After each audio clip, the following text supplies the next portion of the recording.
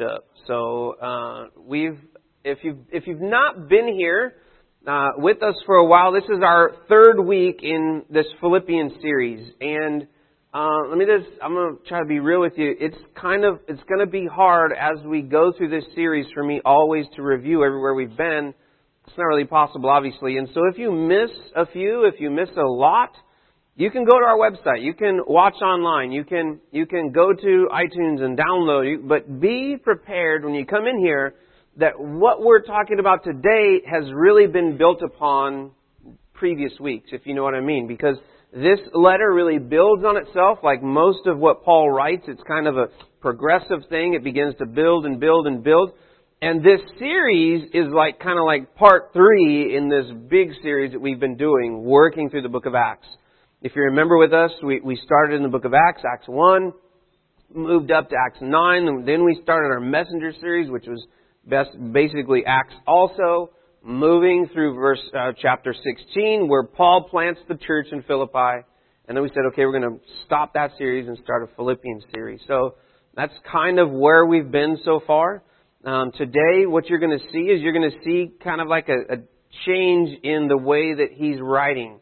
Now, he's been kind of writing some welcoming thoughts and things that have been going on with him, and now he's going to get right to the point and start instructing the church at Philippi. He's going to give them some instructions on how to live and what to do and things like that. So catch up if you need to. Because I can do a little bit of review, of course, in these first few, but as we get further and further, it's going to be much more impossible for me to do that. But remember, Paul, and this is important for us to remember, Paul is writing to believers in Christ. He's writing to what he said were the saints in Philippi. This is absolutely important to remember as we think about what he's going to tell us to do today. He was writing to believers. He was not writing to those that didn't already know Christ Jesus. He was writing to believers in Jesus. And so I want you to remember that. Remember, he's writing later. He's writing 10 years later. He had already been there. He'd gone away. He's writing from prison. He's writing them. He's told them about how it's gone, how the 10 years that he's been gone have passed. He's been through all kinds of crazy crap. It's just crazy. It's just intense. And he's writing to them. He's saying, I long to be with you. I wish I were with you. I want to come and see you. This is all the stuff that's happened to me. It's a big mound of stuff for Paul that he's experienced. And he says, but listen, all of that don't even worry about that. It's all about the gospel. And that's what we kind of talked about last week. Our key verse that we looked at last week was verse 21, which we said was kind of like a coffee cup verse. A lot of people know this verse. Do you remember what it was? For me to live is Christ and what? Die is gain. That's a crazy, trippy thing to say. But he was all about the gospel. He was all about whatever it was going to take. Whatever, like he said, I've been to prison, I've been shipwrecked, I've been all these things. Listen, but for me, it's all okay as long as the gospel's been fulfilled. And he said, I'm in jail, but people are coming to the gospel, and so it's okay. It's okay. God's got this. He's got it handled. And so that was our very first verse, and we basically stood there for a while. And you'll see our first verse again really pops out. And we probably spend most of our time on this verse. So we're going to pick this up in verse 27 of chapter 1 in Philippians. And I want for us, though, and here's something important. I talked to Raul. Raul, will you come up here with me really quick? So I want you to look on the Spanish side, okay? And this verse in Spanish says, and of course I think your microphone just died. So Mexico won, by the way. They did. Who'd they beat? I didn't watch. Oh, they beat Germany? Yes. All right, cool. No, here you go. We'll see if it's not working anymore. But test. That's not working. Anyway, so in Spanish, right? This phrase and this concept in Spanish is a lot more deeper. And as I read this week, I'm like, it's crazy. The verse is different in Spanish than it is in English. In English, it starts out with what word? Only. In Spanish, though, it says, what does it say there? Pase que lo pase. Pase lo que pase. Now tell us a little, what does that mean? What does that mean, literally, I guess? What does it mean figuratively or whatever? Well, For instance, if I use it with my children, Yeah. to Emmy and Tati, pase lo que pase, sigue siendo mi hijo y sigue siendo mi hija. Regardless of what happens, you're still my son and you're still my daughter. In terms, it means regardless whether you make good choices or bad choices, I will still back you up. You're still my son. You're still my daughter. Okay, so pase lo que pase means what happens will happen, right? I mean, is that what literally it means? Yeah, Like whatever happens, happens, right? Is that maybe in English a good way to translate that? Whatever may happen, happens, right? Yeah, it's a deeper meaning. It's a deeper meaning in Yeah. Spanish, right? So it's like, it doesn't matter. It's okay, I'm going to be with you. I'm going to be there for you, right? It's like it's encouraging, right? It's not like, well, whatever happens, happens. Don't forget about it. Like, it's more a positive, used in a positive way, right? More like playing in a team, or not that I was in a gang, right? But Okay, yeah. you also use Yeah, it yeah. in a gang. Like, I got your back. I got your back. Okay. Let's go for it. Sweet. Thank you so much. Appreciate it. So, and here's the deal. In Spanish, the term is there, and in English it just says only. But now we've got to think about this idea. Why would that be there? Remember, Paul was just saying about all of the... He's writing from where? He's writing from jail. He says, I've experienced all of this tribulation. I've experienced all of that. And he's going to say, it's coming for you, by the way. He's going to tell the Philippians, it's coming your way, get ready. In Spanish, what he's saying is, like, listen, whatever happens, regardless of all of that stuff, remember this. And he jumps into verse 27. Now, I've got a question for you before we jump in. Do any of you in your families have a, whatever happens, don't forget? Do you have one of those? Whatever happens, don't forget to, and then you fill in the blank, like, don't ever eat in my car. Do you know what I mean? Do you guys have any of those in your family? Whatever happens, then blank. Do any of you? Some of you do, some of you don't. This is, okay, you do. It's like, whatever happens, we kiss goodnight. Or something. You know what I mean? Like, there's always those things that no matter what, remember this. Okay? And each of your families have those. Some of you are like, don't fart in public. Whatever happens, do not do that. You know, like, you have some funny ones, you have some serious ones. This is like a serious one of those. Okay? And Paul's saying, listen, verse 1 through 26, taking all that in consideration, remember this. And then he says this, only conduct yourselves in a manner worthy of the gospel of Christ, so that whether I come and see you or remain absent, I will hear of you that you are standing firm in one spirit, one mind, striving together for the faith of the gospel. Verse 28, in no way alarmed by your opponents, which is a sign of destruction for them, but of salvation for you, and that too from God. For to you it has been granted for Christ's sake, not only to believe in Him, but also to suffer for His sake, experiencing the same conflict which you saw in me, and now here to be in me. And this we're going to stop today. We're going to look at those few verses, because I can tell you this much. We could do a whole series on verse 27. I mean, literally do a whole series on this verse. And so that's what we're going to look at is right now is verse 27. And I don't do this. I know there's some new people here. I don't do this all the time. I rarely do this. But I want for us to look at that word conduct. And we're going to look at it in the Greek. And it says this, only conduct yourselves in a manner worthy of the gospel of Christ. Now this word conduct in the Greek is this, and it's really hard to say. So we put it there, like phonetically. Politeuomai. Okay? Say that 10 times fast. So, okay. Politeuomai. Okay. Politeuomai. Or something of that nature.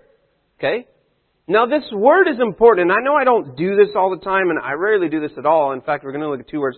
Because we don't speak Greek, but it's really important here.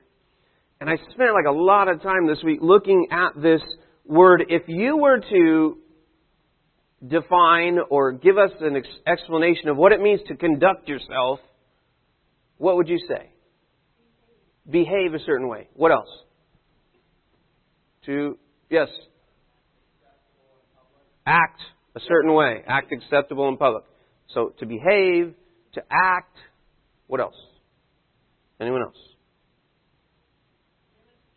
To demonstrate. Okay, yeah. So those are all great words, but that's not what this word meant. Okay? Paul said this concept, he told this concept to several churches. But in this letter to the church at Philippi, he used this word, politeuomai, which was, you see there defined it there, to be a citizen or to behave as a citizen. Now this is important because, remember, he's writing to who? The people at Philippi. People of Philippi were Roman what? Citizens. If you remember in verse 20, well, let's look at Ephesians 4:1, and here's what I want to do. If you probably don't remember this, but in Ephesians 4:1, Paul wrote this to them. Hopefully this will click. It's not clicking. Uh-oh. We got batteries dying everywhere. Uh-oh. Anyway, can you go up and change the slide? So in Ephesians 4:1, Paul writes this to the people. He writes this. He says, "Therefore I, a prisoner of the Lord, implore you to," does anyone remember what he writes? "Walk in a manner worthy of the gospel of Christ." So very similar sentence. He says, walk in a manner, and here's our slide from that series years ago. "Therefore I, a prisoner of the Lord, implore you to walk in a manner worthy of the gospel." So there he used the word to walk, which meant to live, to behave, to live in a certain way. But he used the term walk, which was peripateo. Do you guys remember us talking about that? We said it kind of sounds like pair of potatoes. Right? He said to walk in a manner worthy. Well, here he says conduct yourselves in a manner worthy. And he changes the word, and it's because he's talking to people that are Roman citizens. If you remember, Philippi was a Roman colony filled with Roman citizens. The jailer would have been a Roman jailer. You remember the citizens of the town? This was in our Acts series. Remember, they get all upset because Paul and Silas are there and they're causing a big ruckus, and they're like, "These guys are doing this." Look, you see the verse there in Acts 16. We just finished this series. "These men are throwing our city into confusion, being Jews, and are proclaiming customs which is not lawful for us to accept or to observe, being" what? Romans. Remember, they threw them in jail because these guys are like causing a stink. They're like, "We're all about the Roman way of life here." And for a Roman citizen, hear me, for a Roman citizen, that meant that even though Philippi was not Rome, it was a colony, it was its own city, but they behaved and acted and dressed and spoke and were loyal to Rome. So that meant they were trying to create a little Rome here in Philippi. So all of the people, all of the Roman citizens, they did not take on the local culture, they took on the Roman culture. They dressed like the Romans dressed. They spoke like the Romans spoke. They did the things that they did in Rome, they were just doing it a few thousand miles away. And so this was really important for Paul. He saw a little window of opportunity here to really get to the point that he was trying to make with these people.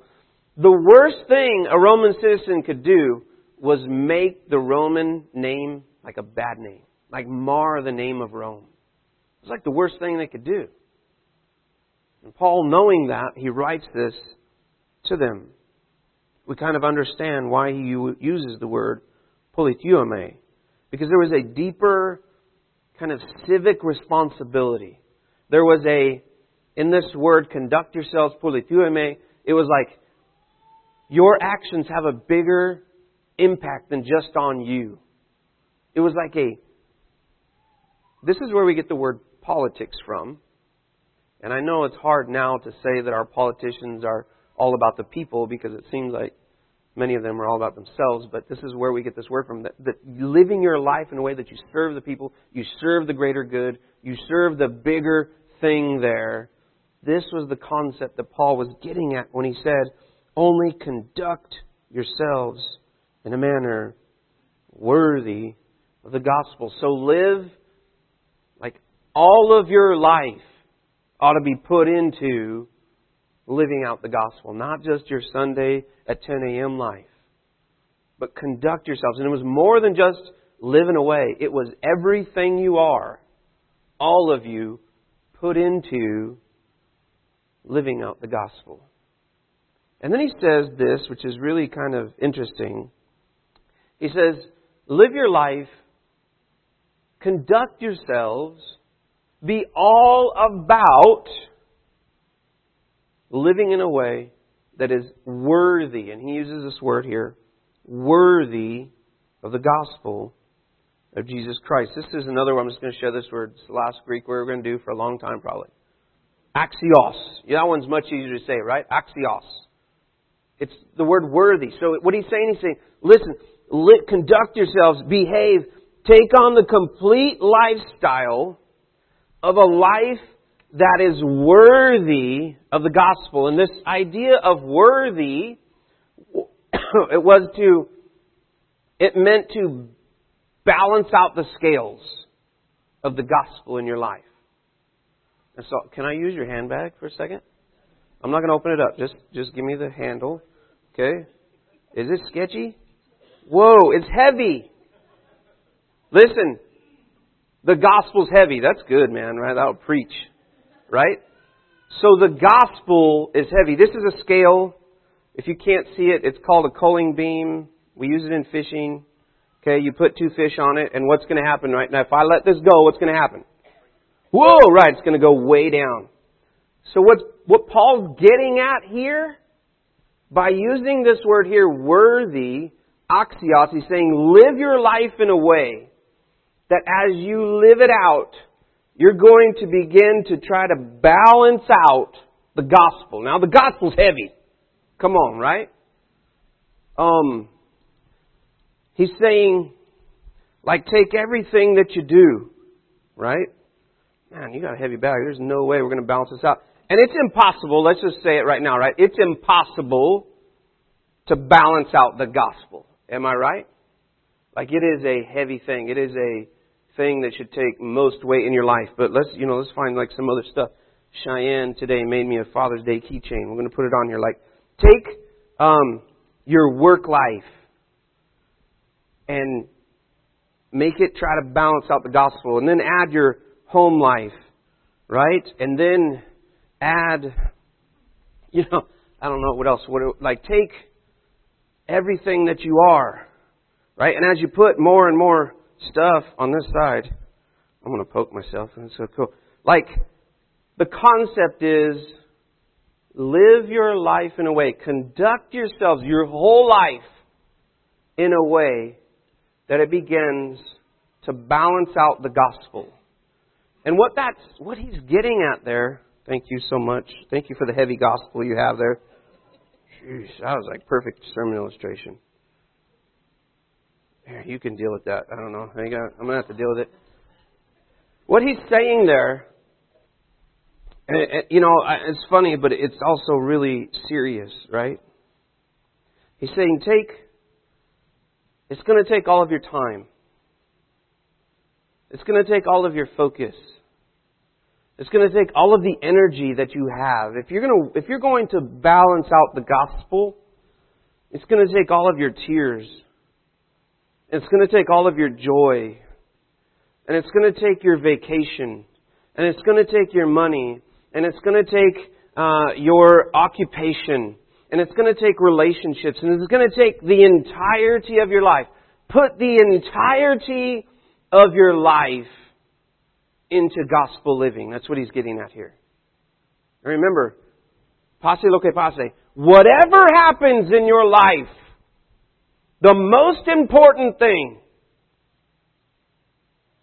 is to live in a way that you try to balance out the gospel. Take all of it and use it for the kingdom, is what he's getting at there. And he's writing to these people.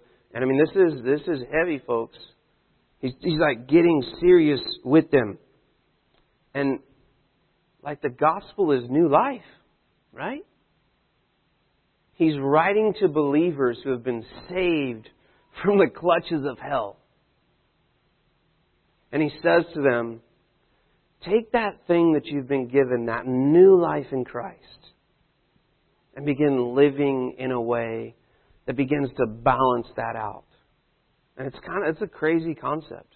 It's a crazy, crazy concept. We've been given much with the gospel. Look at Luke 12:48. It says this: when someone has been given much, much will be required in return. And when someone's been entrusted with much, even more will be required. The gospel's heavy. We need to live our lives in a way that shows God that we don't take that gift for granted. That we're going to do what we can. Our whole entire life, we're going to live the gospel out. Being the hands and feet of Jesus. Being ministers of peace. Being peacemakers. All those things that we're called to do. He says, take that job seriously. Now, looking at the time, that's only like the first half of the first verse. So we are probably never going to get done with this series. But here, let's look at the second half of that verse, because Paul he begins to give instruction on church unity. And this is really cool. So verse 27 again, toward the bottom. Only conduct yourselves in a manner worthy of the gospel of Christ, so that whether I come to see you or remain absent, I will hear of you that you are, what's the first one? Standing firm in one spirit, with one mind, striving together for the faith of the gospel. Those are four things. Standing firm. That's more individually. You need to stand firm. Stand firm in the gospel. And then what?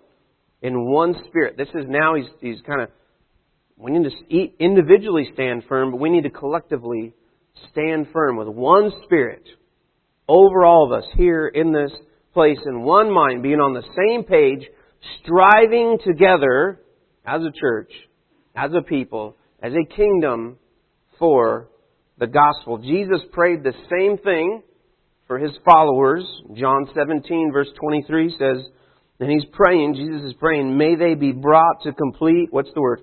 Unity. So let the world know that you sent me and have loved them even as you have loved me. Church unity tells the world about Jesus' love. That's what Jesus is saying. Church unity shows the world how much God loves us and them. It's a crazy concept, but it's true. They see the united front of people in the church loving their community, loving each other, and they said that's a picture of God. We saw this in the church at Acts. We already saw this in our series. Look at those other verses there. Acts 2:4. All the believers were together and had everything in common. That's united together. 4:32. All the believers were in one heart and mind. Listen, unity. Church unity is not optional. It is the lifeblood of the kingdom of God. It's not optional for us. It's something that we need to strive for. And Paul says that there are going to be some trying times ahead for the church in Philippi. He's about to say that. We're going to look at that. And the church, hear me, the church can survive and prayerfully thrive when it experiences trials together. The church, hear me, the church can thrive when there's trials that come our way.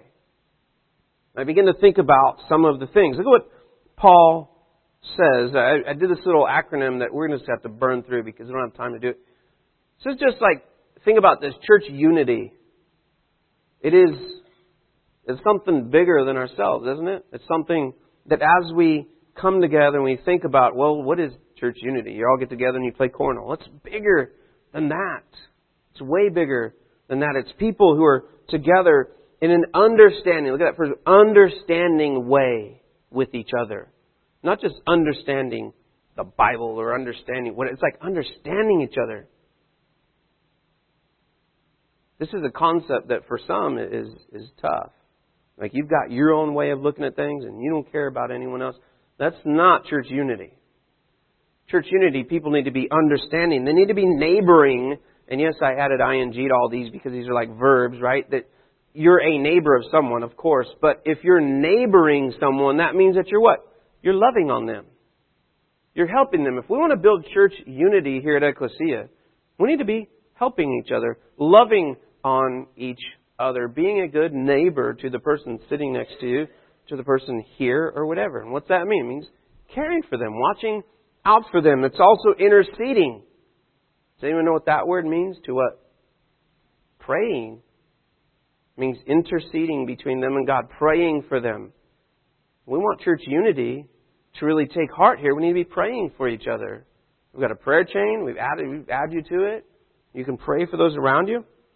And then transforming.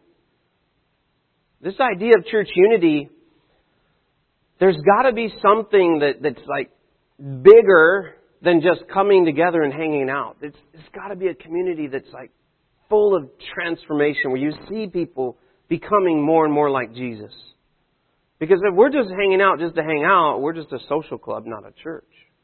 Right? And social clubs, they don't necessarily transform anything. They're just a way to get together and drink beer or whatever you do at your social club, right? So, that's not what a church is about. A church is about transforming men and women into the image of Christ.